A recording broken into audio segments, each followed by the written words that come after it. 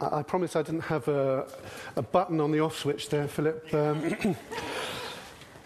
Yes, as Philip said, my name's Peter. I'm a member of the church here. I'm just imitating Philip with my hairstyle, that's all. It's a privilege to actually be able to preach this morning and to share with you this morning. And as Philip has said, we continue our Advent series called The Promise. And it's a real life drama of a promise and with us exploring the promise that God made right back at the beginning of time. The point at which Adam and Eve could have been the end of the story, God made a promise. And God made a promise again and again and again and again that he was going to do something about what Adam and Eve had brought in. And that is what we're going to continue this morning, looking at that idea of a promise that God would send his son. And the implication for that and for us as his creation and for the creation as a whole. And actually what I also want to look at is how that has an implication for us in terms of peace. I want to look at that promise of peace that God made way back. I want to see how that steps into our lives and how he steps into our lives through the birth of his son. And I want to start with one of the most familiar passages in the New Testament, one that we associate with this time of year. It's the passage about the birth of Jesus, and it's the passage about the shepherds outside Bethlehem. In those days, a decree went out from Caesar Augustus that all the world should be registered. This was the first registration when Quirinius was governor of Syria. And all went to be registered, each to his own town. And Joseph also went up from Galilee, from the town of Nazareth to Judea, to the city of David, which is called Bethlehem, because he was the house and the lineage of David, i.e. of the tribe of Judah. He went to be registered with Mary, his betrothed, who was with child. And while they were there, the time came for her to give birth. And she gave birth to her firstborn son and wrapped him in swaddling cloths and laid him in a manger because there was no place for them at the inn. And in those days, and in the same region, there were shepherds out in the field, keeping watch over their flocks by night. And an angel of the Lord appeared to them, and the glory of the Lord shone around them, and they were filled with fear. And the angel said to them, "Fear not, for behold, I bring you good news, a great joy that will be for all the people. For unto you is born this day in the city of David a Saviour, who is Christ, the Lord. And this will be a sign for you, and you will find a baby wrapped in swaddling cloths and lying in a manger." And suddenly there was with the angel a multitude of the heavenly host, praising God and saying, "Glory to God in the highest, and on earth peace and goodwill amongst men."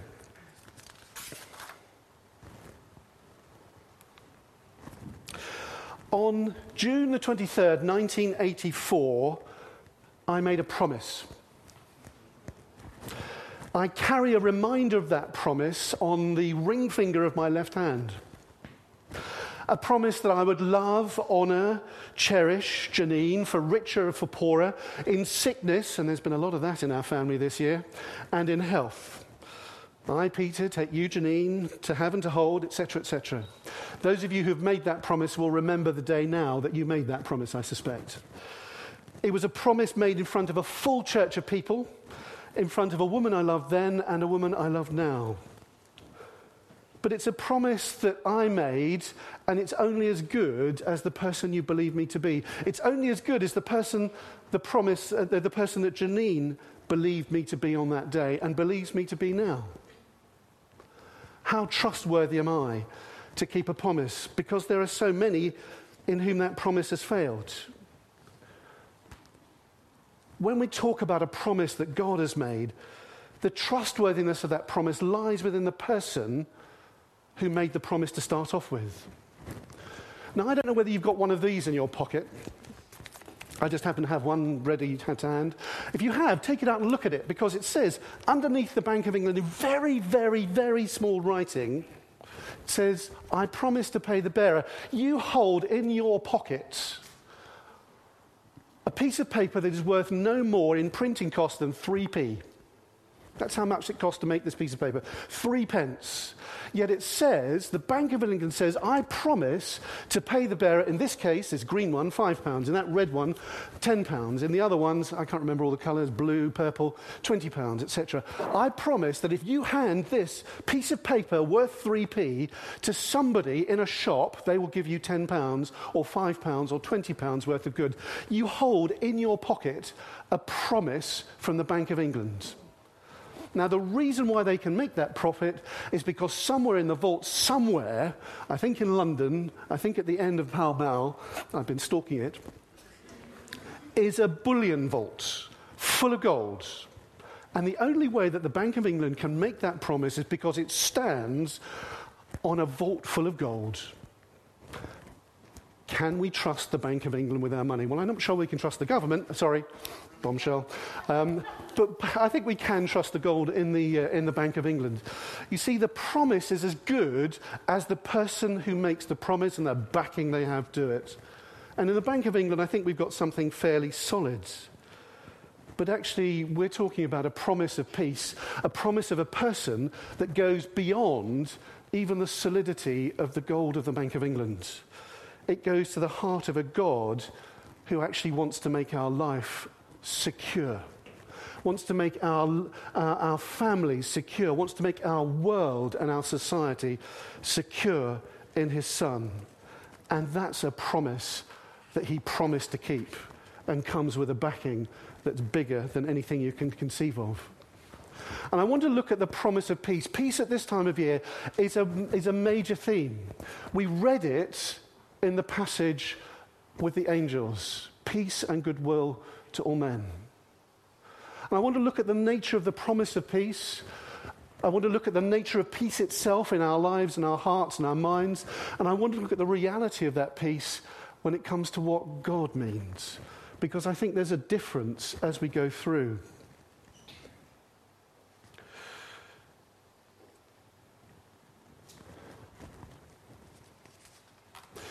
In Isaiah, God says this. He says, Isaiah says, I will exalt you and praise your name. For in perfect faithfulness you have done wonderful things, things planned long ago.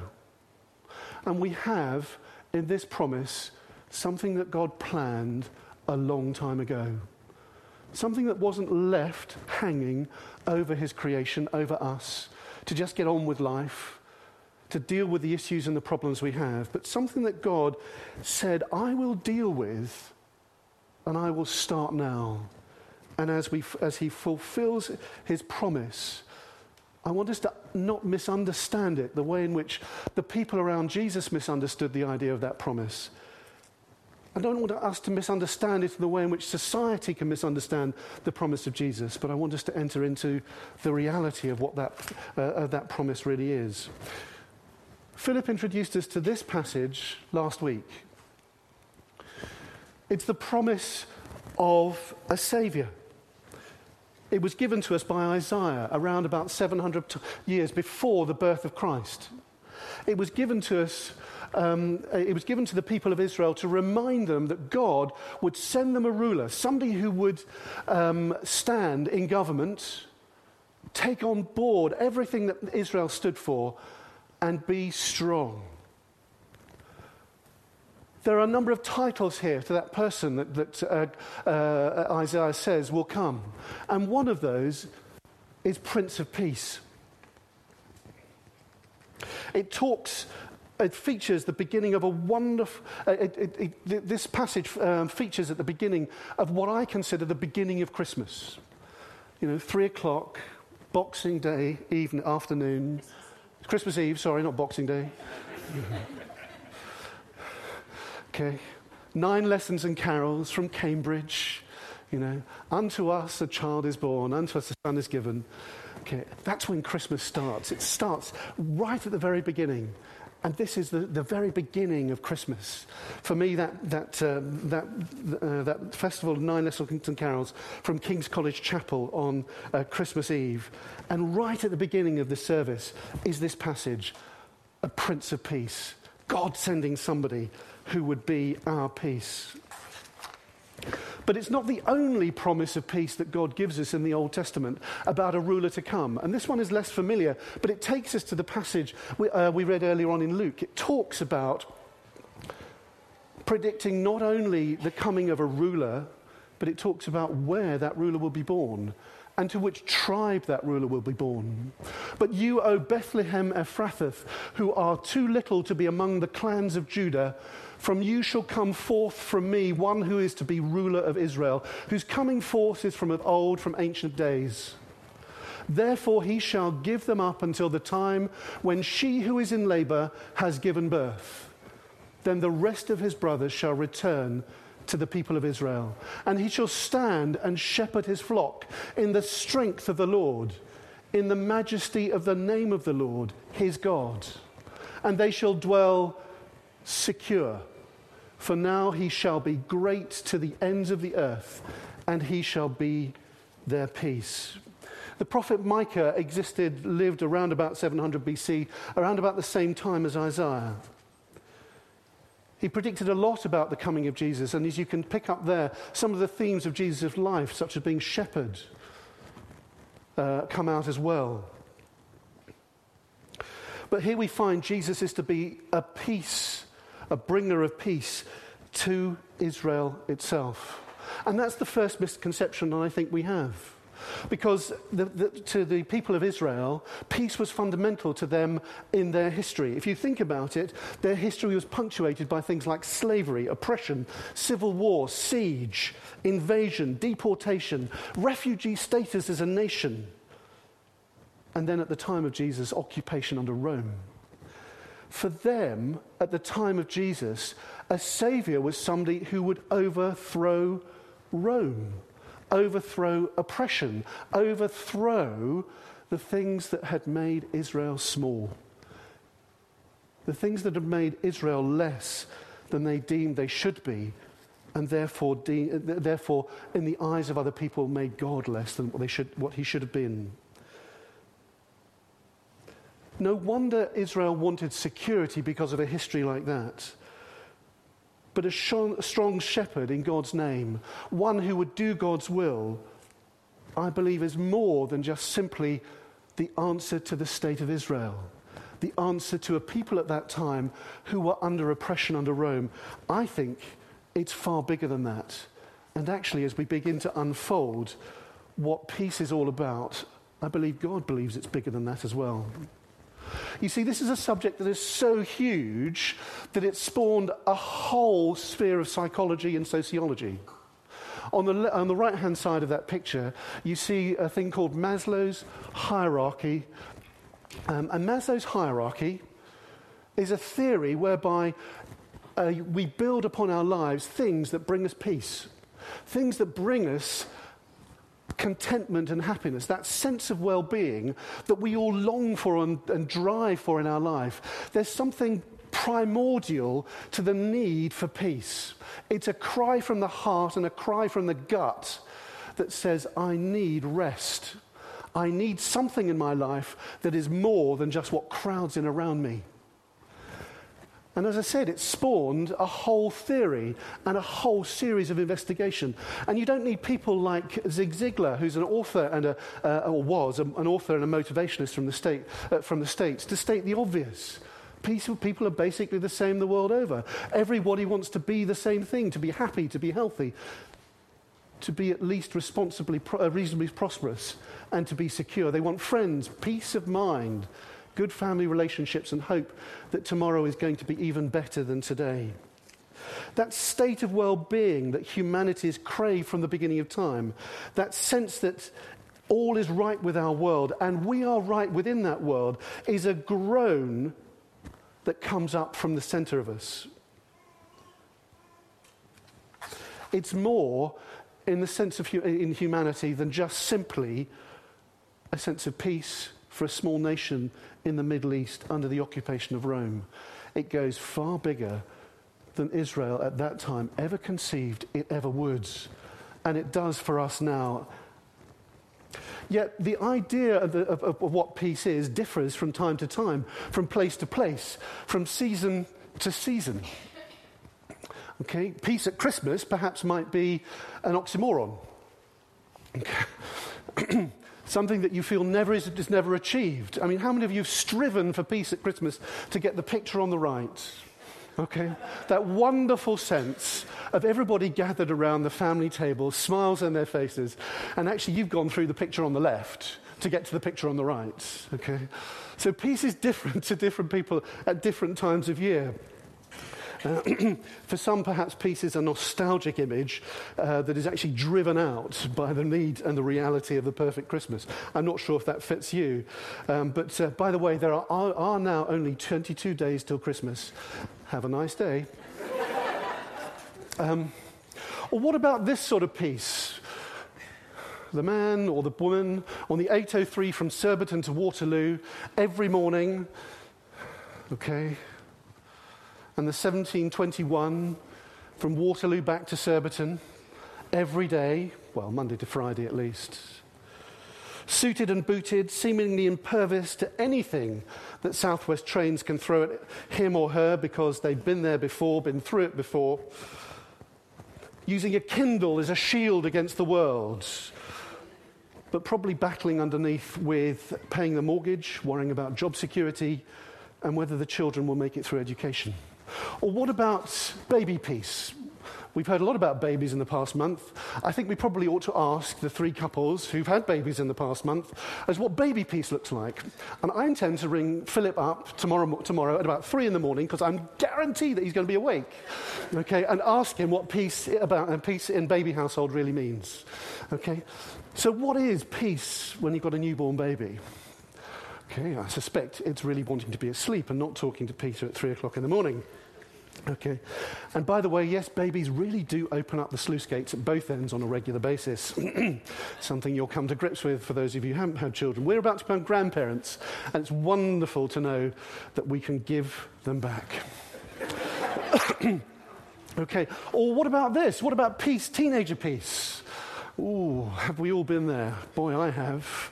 Absolutely. For the teenagers trying to make sense of life while riding the sea of raging hormones. A world that bombards them with digital images and digital quotes and messages about the perfect body, the perfect education, the perfect parents, the perfect life all their friends are having, and the perfect boyfriend or girlfriend. What would be peace for them? Or what about peace for the adults who's just found that some aspect of their life has fallen off, fallen away, and feel they can't cope? Peace for them is a different thing again altogether within their lives. Or what about peace here? So a lot of you know that I have this subject very much on my heart and give time and resource to a charity called Restored, which wants to get rid of gender-based violence against women. What does peace mean to this woman whose partner just doesn't know when to stop? Or what does peace mean to these when nations just don't know when to stop? What does peace look like here? Well, obviously, in these last images, the absence of war and strife is central to the need for peace. However, it's more than that in our lives.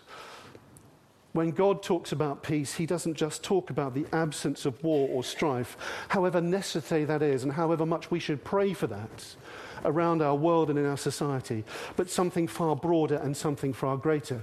Perhaps I can give you an idea of what peace meant for us at a time when we were about to have our first child. Janine, just going to give us a little précis of that. As you can see, in sickness and health. Sorry, I'm having a little hobble. That's organised.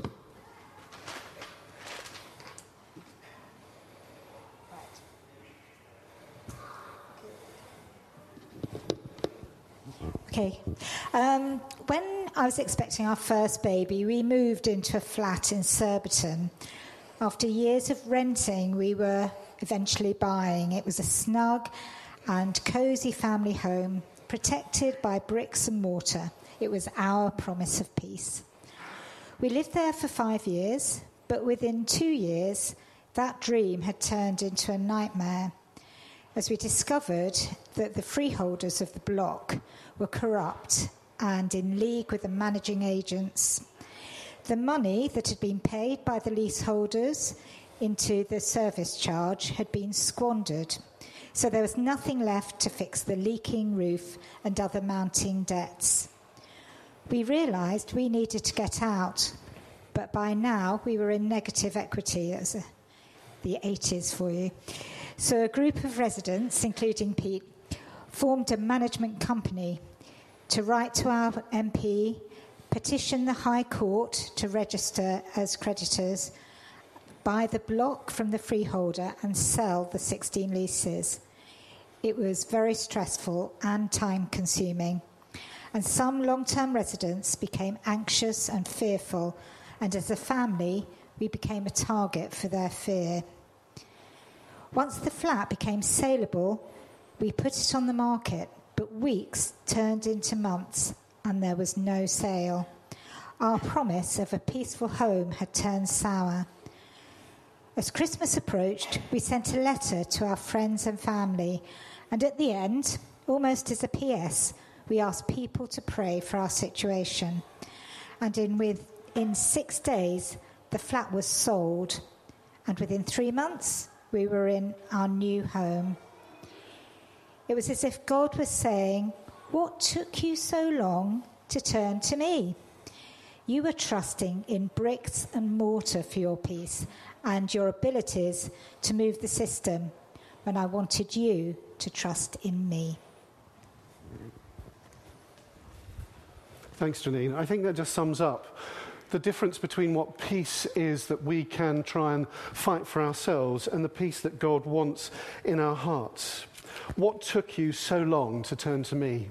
Said God to us at that stage. Why did you trust in things that you thought were unmovable that actually could move under your feet? God has a different idea of peace to the one that we do. God has a different sense for our lives. Our idea at that time was to get out. His was to get into us, and radically change the way in which we related to him. Martin Luther King had it right when he talked about peace in the time of the race uprisings in the 1960s. Peace cannot be kept by force, it can only be achieved by understanding. Darkness cannot drive out darkness, only light can do that.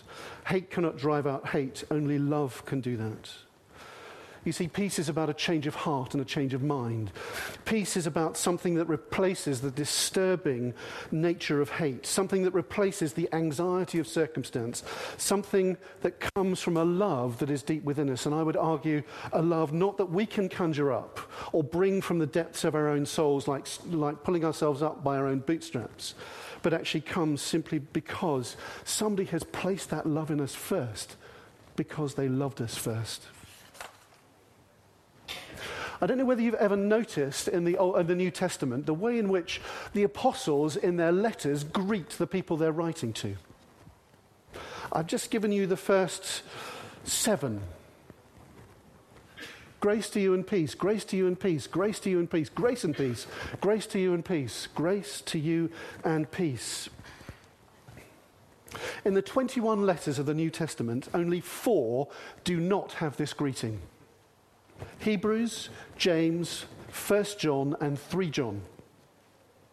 And why this combination of words? Actually, it's not always this combination of words. Occasionally they put in the word mercy. Grace, mercy, and peace. Okay, that mercy just adds a bit to the grace. Okay, it just reinforces it a bit.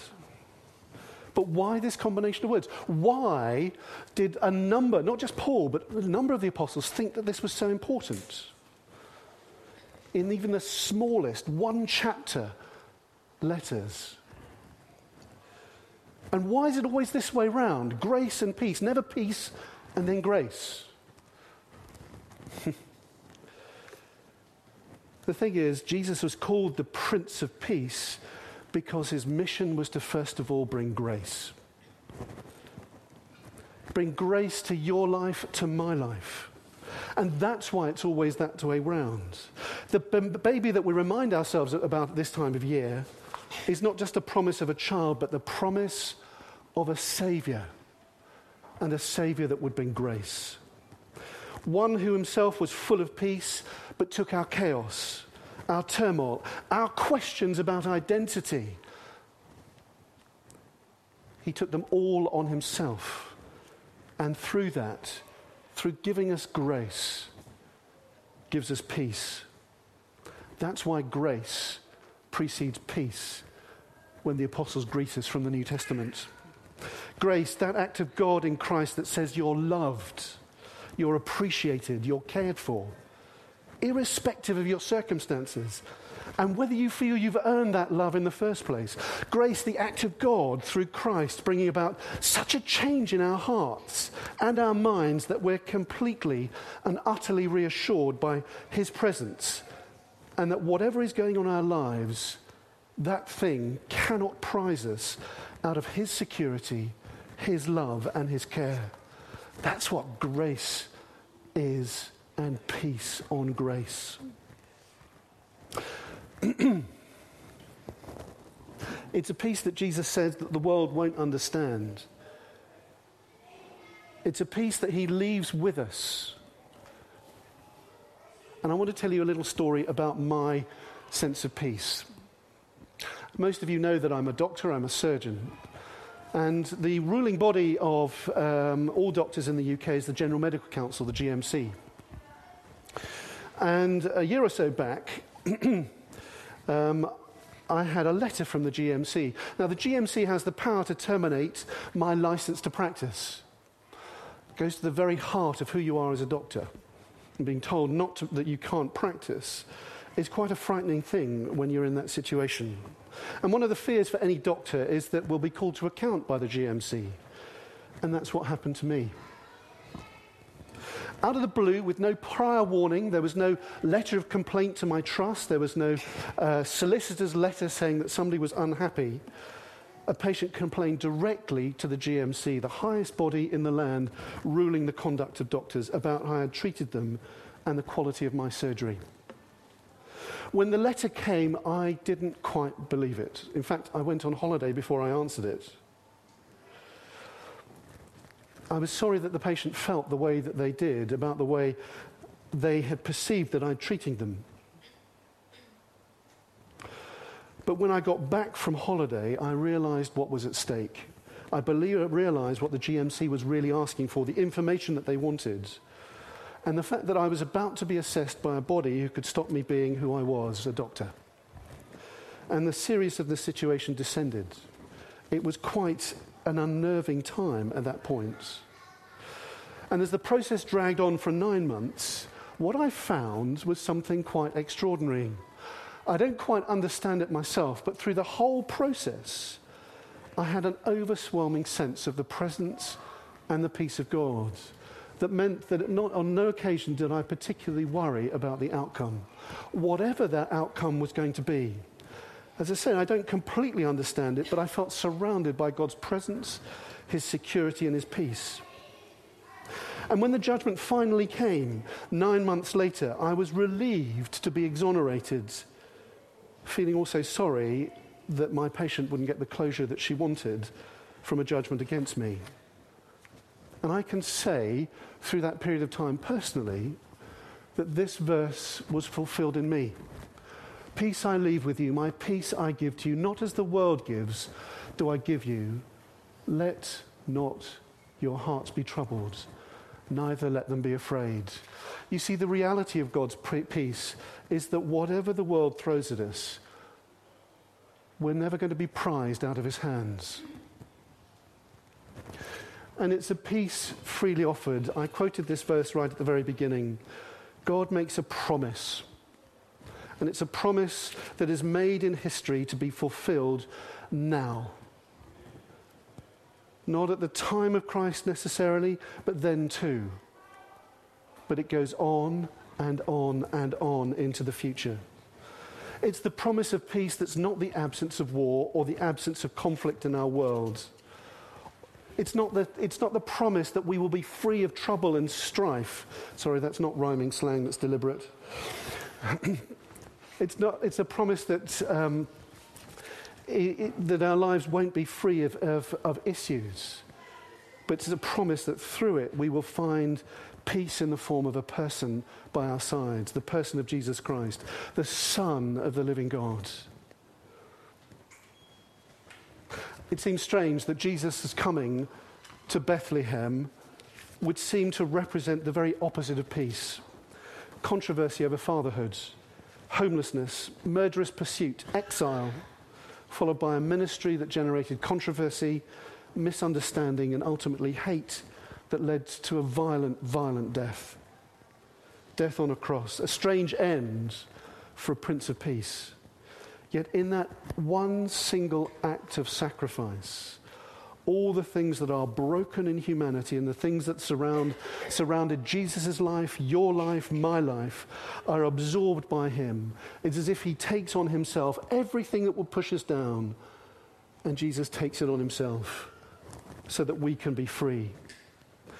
A peace that the world cannot understand, because in that one act of grace we are united to the Prince of Peace as brother and friend, and can be reassured by his presence, whatever the circumstances. It's logical that we as his people should be called a people of peace ourselves.